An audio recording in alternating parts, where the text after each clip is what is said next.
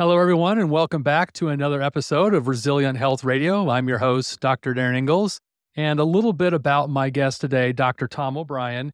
He is considered the Sherlock Holmes for chronic disease that teaches and recognizing and addressing underlying mechanisms that activate the immune system is the map to the highway towards better health. He holds teaching faculty positions with the Institute of Functional Medicine, aka IFM, and the National University of Health Sciences. He's trained and certified literally tens of thousands of practitioners around the world in the advanced understanding of the impact of wheat and gluten sensitivity and the development of autoimmune diseases. Welcome, Dr. Tom. Thank you so much. It's a pleasure to be with you, Dr. Darren. You and I have had this conversation, I know, several times before in different forums, and it keeps coming up because I think it's just so critically important for people to understand, how wheat and gluten are really undermining so many people's health. Maybe start off, what are people getting wrong about gluten? What is it that they think about gluten that probably is not true? Well, that's a really good starting question.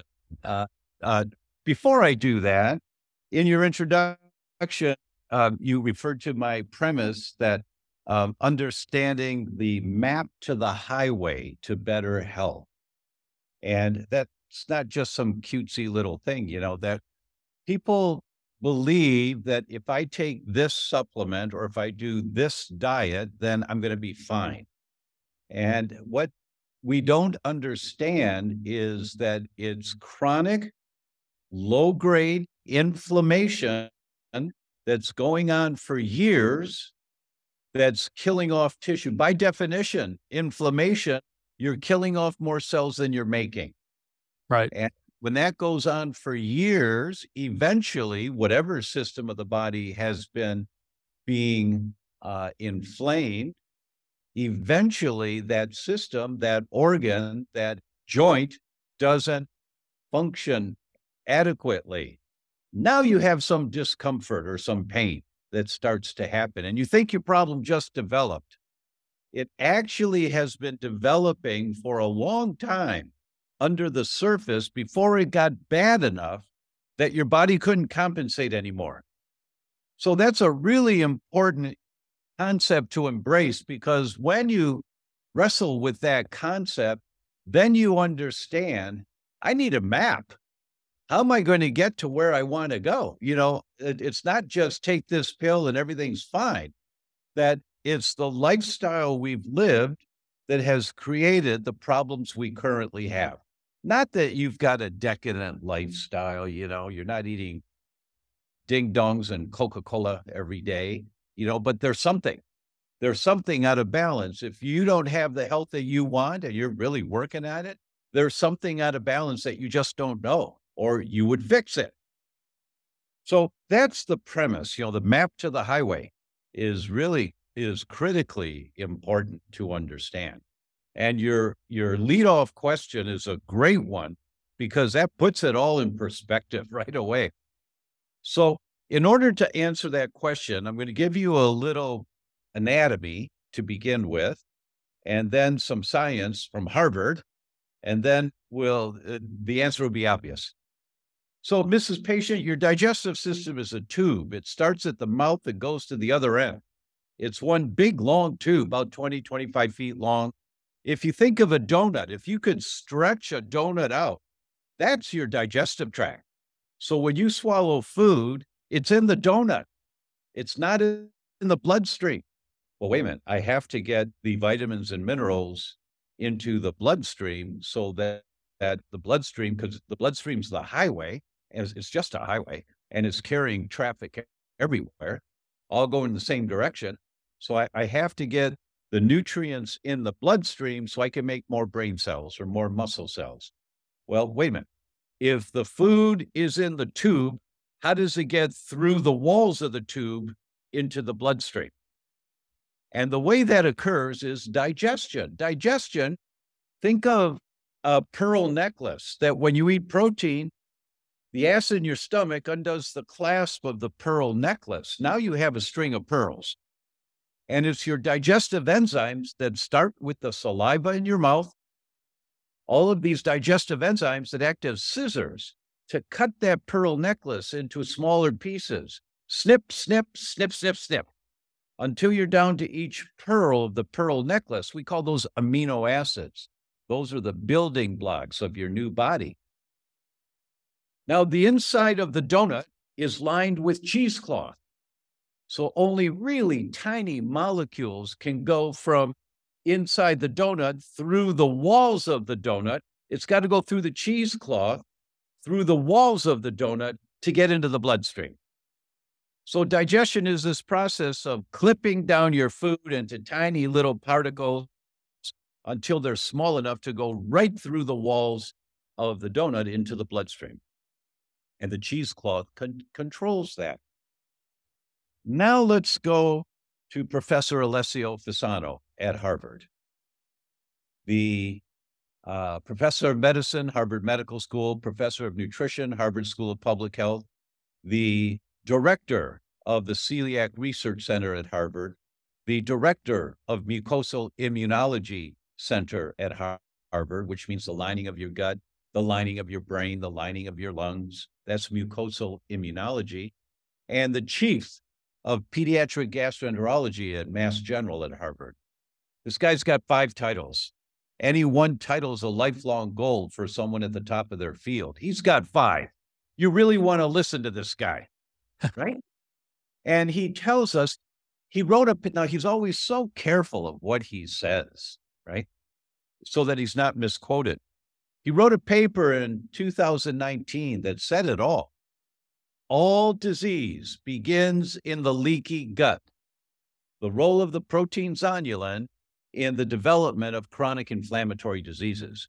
Now, that protein zonulin is what causes the leaky gut, but he's telling us all disease begins in the leaky gut. And he identifies that there are 5 factors in the development of chronic inflammatory diseases.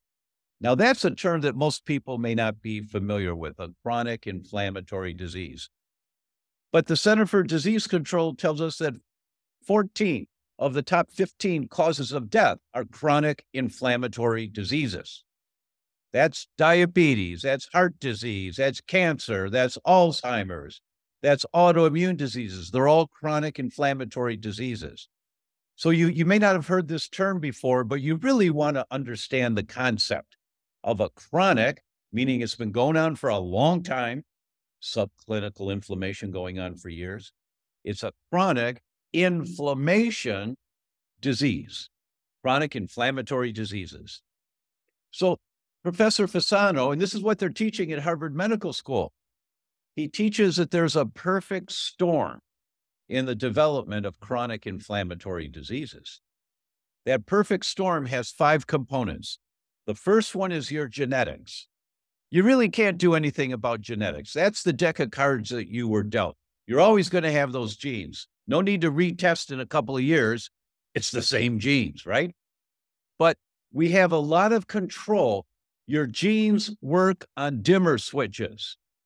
They're not on-off switches, but they're dimmer switches. You can't turn a gene off, but you can dim it down. So the genes of inflammation can be dimmed down, and the genes of anti-inflammation can be ramped up. For example, we've known for many years that 1 cup of blueberries a day, you eat a cup of blueberries every day for 3 years, your brain is working as well as it was 13 years earlier at 1 cup of blueberries a day, because you're dimming down the genes of inflammation in the brain when you eat blueberries. So that's a good thing, right? So the first of the 5 pillars is genes. Don't worry about your genes. Not quite accurate. Find out what your genetic vulnerabilities are and then test to see if those genes are expressing themselves or not. The genes of anti-inflammation, you want them expressing themselves. The genes of inflammation, you don't want them expressing themselves. And then you learn the map to the highway. You learn, what am I doing in my lifestyle that's activating those genes of inflammation? That's number 2 of Professor Fasano's 5 pillars. Number 1's the genes. Number 2 are the environmental triggers that we're exposed to. It's the environment that has its fingers on the knob of the dimmer switch of your genes, turning them on, up, up, or down, down, down, down. It's the environment. And the most common environmental trigger is what's on the end of your fork. That's what's in the outside environment coming inside. But there's also the air you breathe and the amount of stress hormones. And is your body holding a lot of toxic chemicals like lead or mercury or organophosphates, or do you have a lot of stored toxins and you have to detox? Those are the things you have to examine. You have to find out. Map to the highway. You have to find out what environmental triggers do I have that are turning on the genes of inflammation. But that's number 2. Number 3 of the 5 pillars is that when you've had too many environmental triggers activating inflammation, you lose the ratio of the good guys to the bad guys in the gut. That's called dysbiosis. Really good Scrabble word. DYS, BIOSIS, dysbiosis. It means too many bad guys, not enough good guys. And that comes from the environmental triggers. You drink soda pop and you're causing havoc in your gut. You're killing off the good guys. There's so many things we do and we don't know we're doing them that kill off the good guys, and the bad guys rear their ugly head. But that's number 3. When you have dysbiosis, all of that inflammation in your gut, that causes number 4, the leaky gut. You tear the cheesecloth. The inflammation inside your gut tears the cheesecloth. All disease begins in the leaky gut. And you tear the cheesecloth. When you tear the cheesecloth, now these larger molecules of food that you've eaten that are in the process of being snipped down by our digestive enzymes, but now some of these larger molecules called macromolecules get through the tears in the cheesecloth before they've been broken down small. It could be the best food in the world, but when you've got leaky gut, you get a macromolecule of organic banana getting into your bloodstream. And number 5 of the 5 pillars is your immune system saying, what's that in the bloodstream? That's not something I can use to make new bone cells or brain cells. I better fight that. Now you make antibodies to fight the bananas because they're macromolecules, and you get this inflammation in your bloodstream. And it doesn't matter if it's beef or chicken or carrots, or it doesn't matter what it is. When macromolecules get through, your immune system trying to protect you is going to fight that stuff, creating systemic inflammation. And when you've got that dysbiosis in your gut, constantly tearing the cheesecloth again and tearing the cheesecloth again, and these macromolecules get through into the bloodstream, and your immune system trying to protect you day after day after day is fighting these macromolecules, that's low-grade chronic inflammation, killing off cells, depending on what your genetic vulnerabilities are. Is it a brain cell or a kidney cell or an ovary cell? Doesn't matter. The mechanism is the same. So these 5 pillars in the development of chronic inflammatory diseases, once again, this is what they're teaching at Harvard Medical School. All disease begins in the leaky gut. So now, why all of that background information to your question? Professor Fasano, in the same article, he says the 2 most powerful triggers causing this inflammation and tearing the cheesecloth in the gut are small amounts of exposure to lots of bad bacteria and gluten. Those are the 2.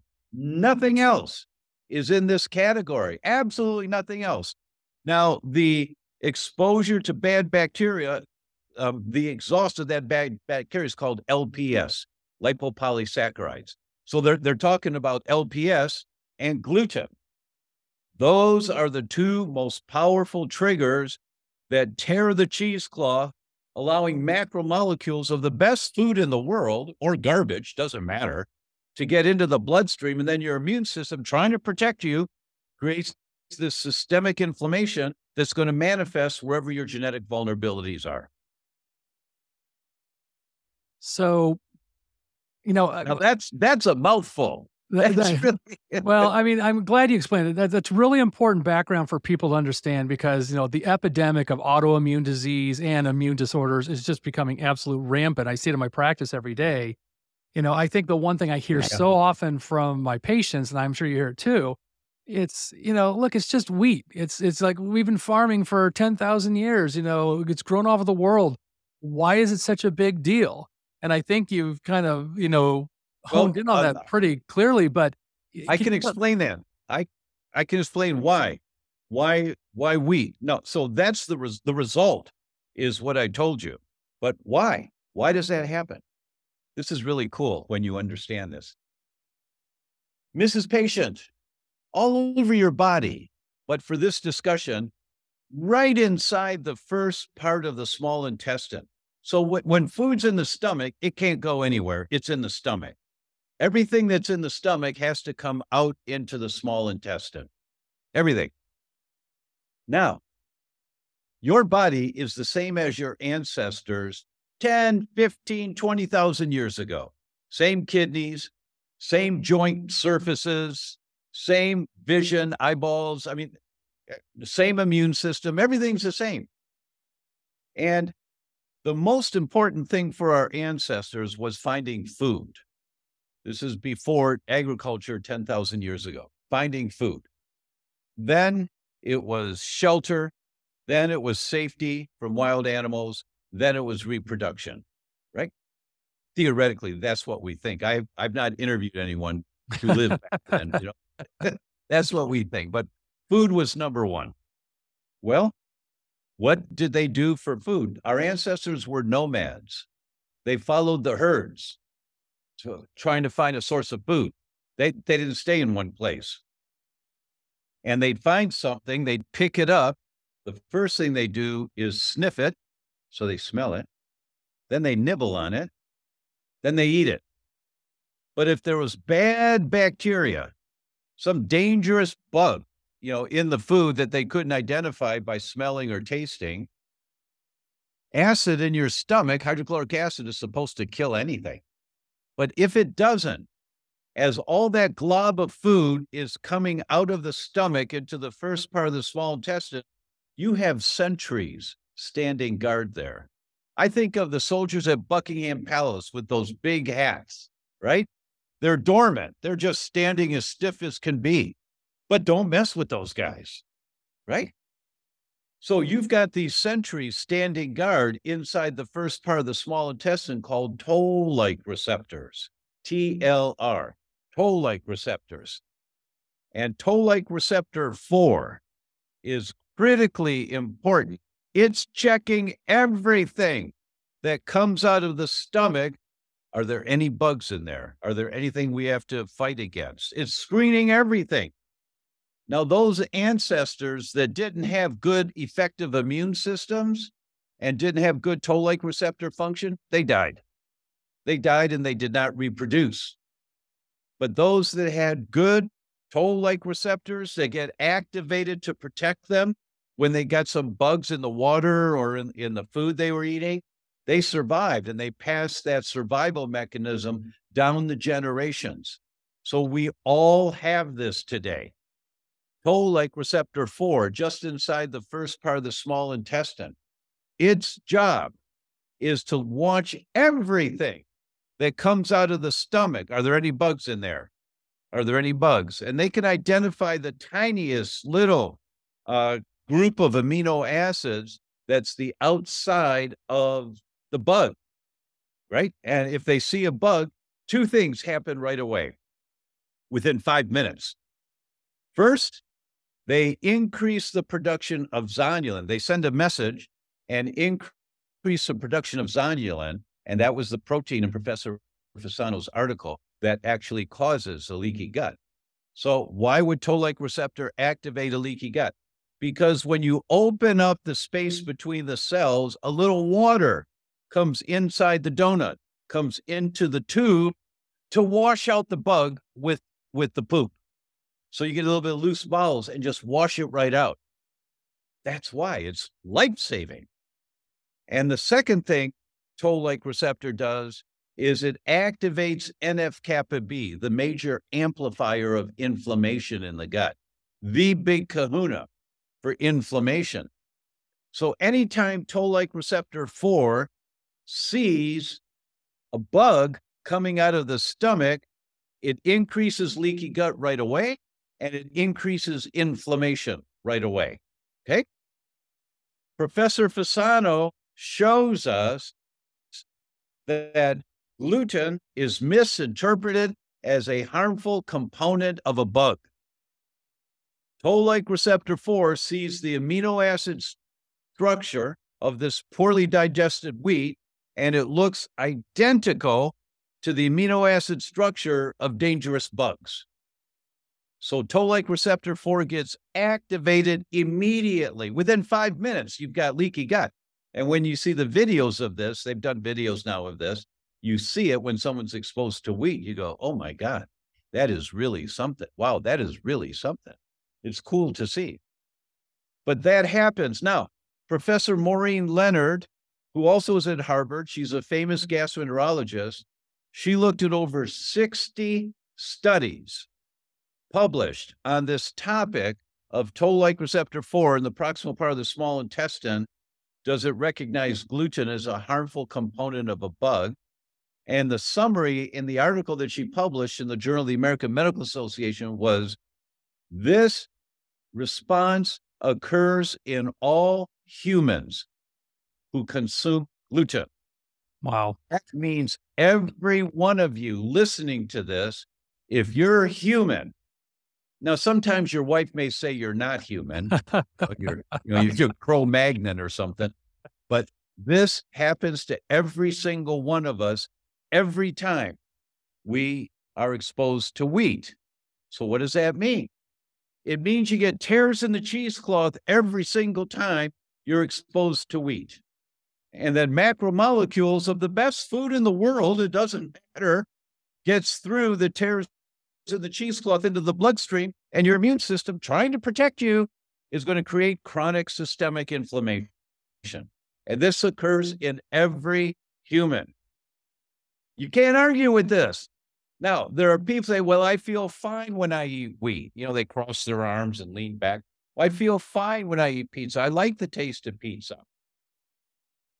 For every one person that has gut symptoms with exposure to wheat, there are 8 that don't. They get brain symptoms or skin symptoms or joint or thyroid, or they get lupus. It doesn't matter. It doesn't matter. But the ratio is 8-1. So if you're looking for gut symptoms when you eat wheat before you're convinced that it's a problem, you'll miss it 7 out of 8 times. Yeah. I think that's been my clinical observation. What I think is really interesting too is I've seen so many people that when they travel outside the United States tell me they seem to tolerate wheat better in Europe than they do in the US. And I suspect that probably has something to do with the amount of glyphosate that gets used in the US relative to other parts of the world. And I know Stephanie Seneff has talked a lot about the impact of glyphosate, which is, used as a drying agent as well as an herbicide in wheat products in the U.S. You're absolutely correct that glyphosate is a problem, but glyphosate kills the good guys in the gut. That's the danger of glyphosate. And the way that Monsanto got away with publishing studies that say it has no effects on humans, because the bacteria in the gut is not human cells. It's bacteria.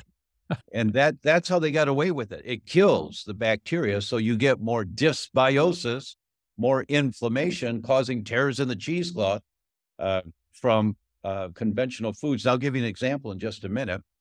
But the reason that people can go to Europe and eat the wheat and not have a problem, or they don't think they have a problem, but they actually do, is because the gut symptoms that people get when they're exposed to wheat is most often because of a component in wheat called FODMAPs. the fermentable carbohydrates in wheat. They cause the bloating and the gas and the cramping, the abdominal symptoms.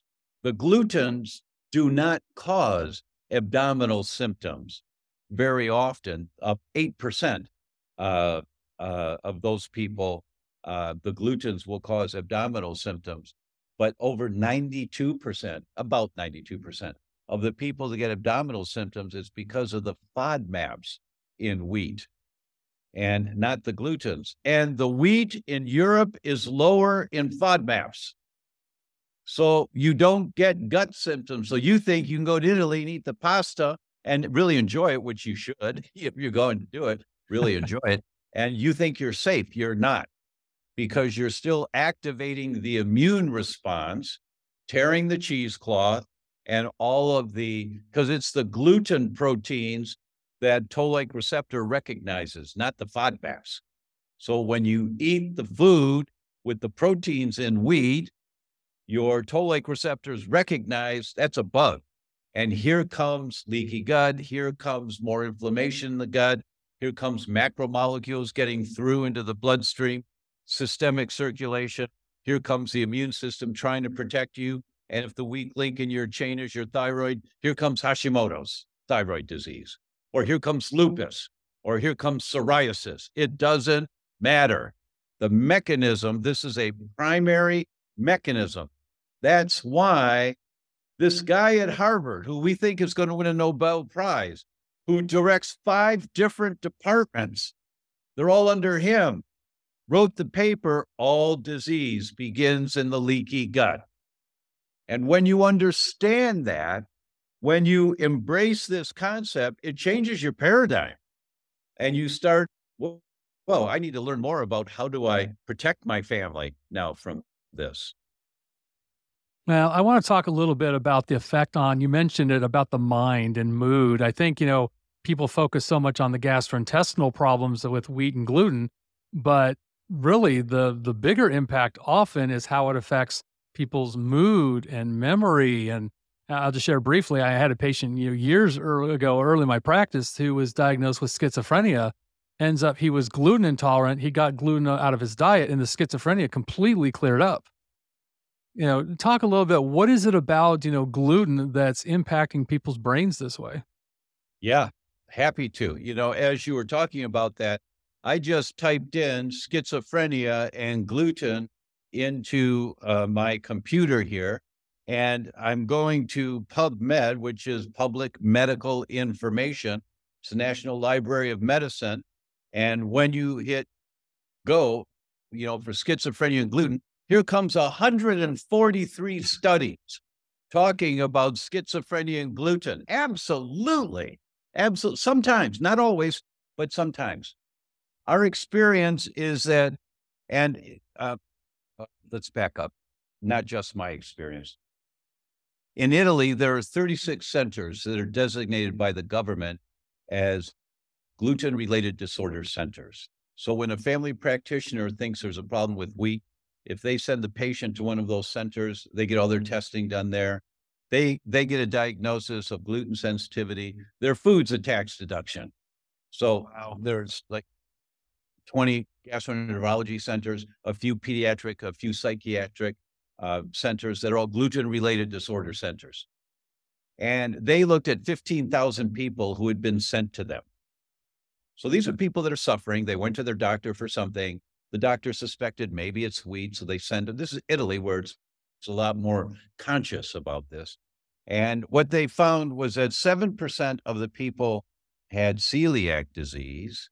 93% of those had gluten sensitivity. It was a real thing that almost every person that was sent there, yeah, you've got a problem with wheat. And they found, then they looked at the symptom patterns. 54% of those people had brain symptoms, depression, anxiety, schizophrenia, brain fog, but brain symptoms, 54%. And it went down from there, that the gut symptoms were somewhere in the 40s. I don't remember the number now, but brain symptoms were much more common for people who doctors suspect have a problem with wheat.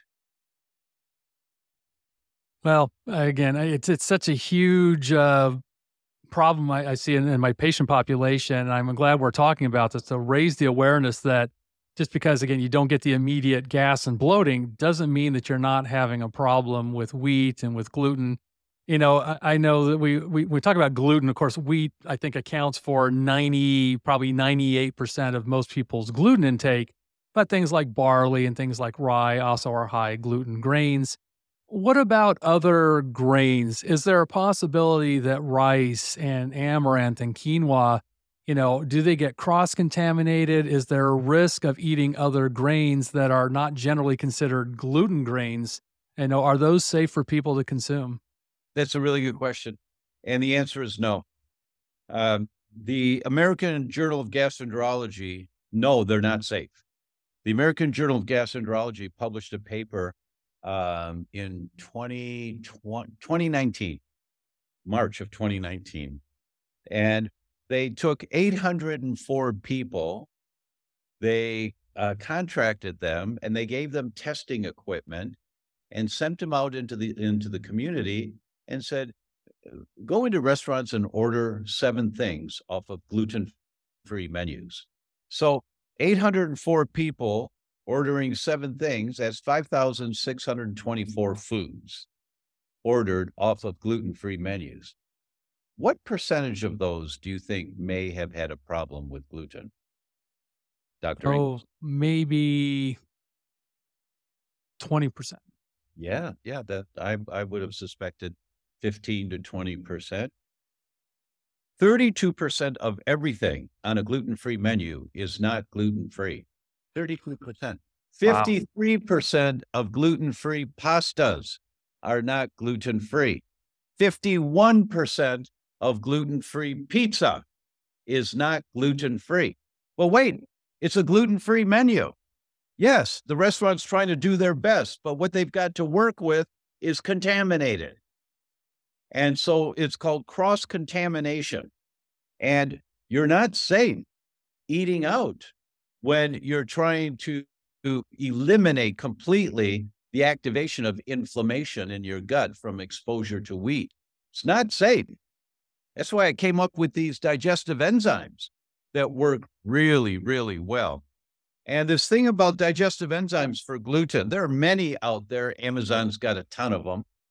And most of them work to one degree or another. They do, but they take 3 to 6 hours to work. Now, anything that you swallow comes out of the stomach into the first part of the small intestine in about 2 hours. So wait a minute. If the enzymes work in 3 hours to break down gluten, but the food comes out of the stomach in 2 hours, what does that mean for the toll-like receptors? They get activated. Right. And you get leaky gut, and you get inflammation in your gut, taking the gluten digesting enzymes. Now, they will work further down the digestive tract. Remember, it's 20 to 25 feet long. So by the time you get to the large intestine, they will work to break down any inadvertent exposures to gluten, but they don't work in the first part of the small intestine where your life-saving mechanisms are non-negotiable. They're going to, your toll-like receptors will activate every single time they see there's wheat coming down. So I did a lot of research. It took a few years, and we put together the enzymes that actually work within 60 to 90 minutes, 99.9%. That you can't say 100% because there's always some atomic level there, but 99% of any inadvertent exposures, not just to wheat, but the top 8 allergens: dairy, soy, eggs, peanuts, shellfish, wheat, fish, they work extremely well. And so if we get lots of testimonials about them, I'm really happy. So people say, finally, I can go out and eat in a gluten-free restaurant and not worry about contamination. Finally, I know that it's working. Well, this is why I always enjoy talking with you, Dr. Tom. You're always a great source of information. And I know you guys are going to want to learn a lot more. You can follow Dr. Tom at .com. He's got a lot of great information around gluten and wheat and other things. And I want to share a little bit with the audience too. I know you have a free e-guide. It's the 3-step gut reboot to help reset the gut. Can you just talk to us a little bit about that? You need a map. You need the map to the highway to health. All disease begins in the leaky gut. So where do you think you have to put some of your attention? Right? You've got to learn how to build a healthy, diverse microbiome for you and your family. Nobody's going to show you how to do it. You have to learn how to do it. You have to learn how to choose the right foods, what to avoid, all those kinds of things. And so this guide, it's basic 101. Okay, let's just start with the basics here and to make sure that you don't miss anything. And it's free. It's free. So it's there available for you at that link that you have. Great. Well, we'll drop the link into the show notes. We're also going to drop a link to Dr. Tom's website if you want to follow him and for more information. And again, Dr. Tom, I'm just grateful for you spending time with us today and sharing your information. Thank you, Dr. Ingalls. Always a pleasure to be with you.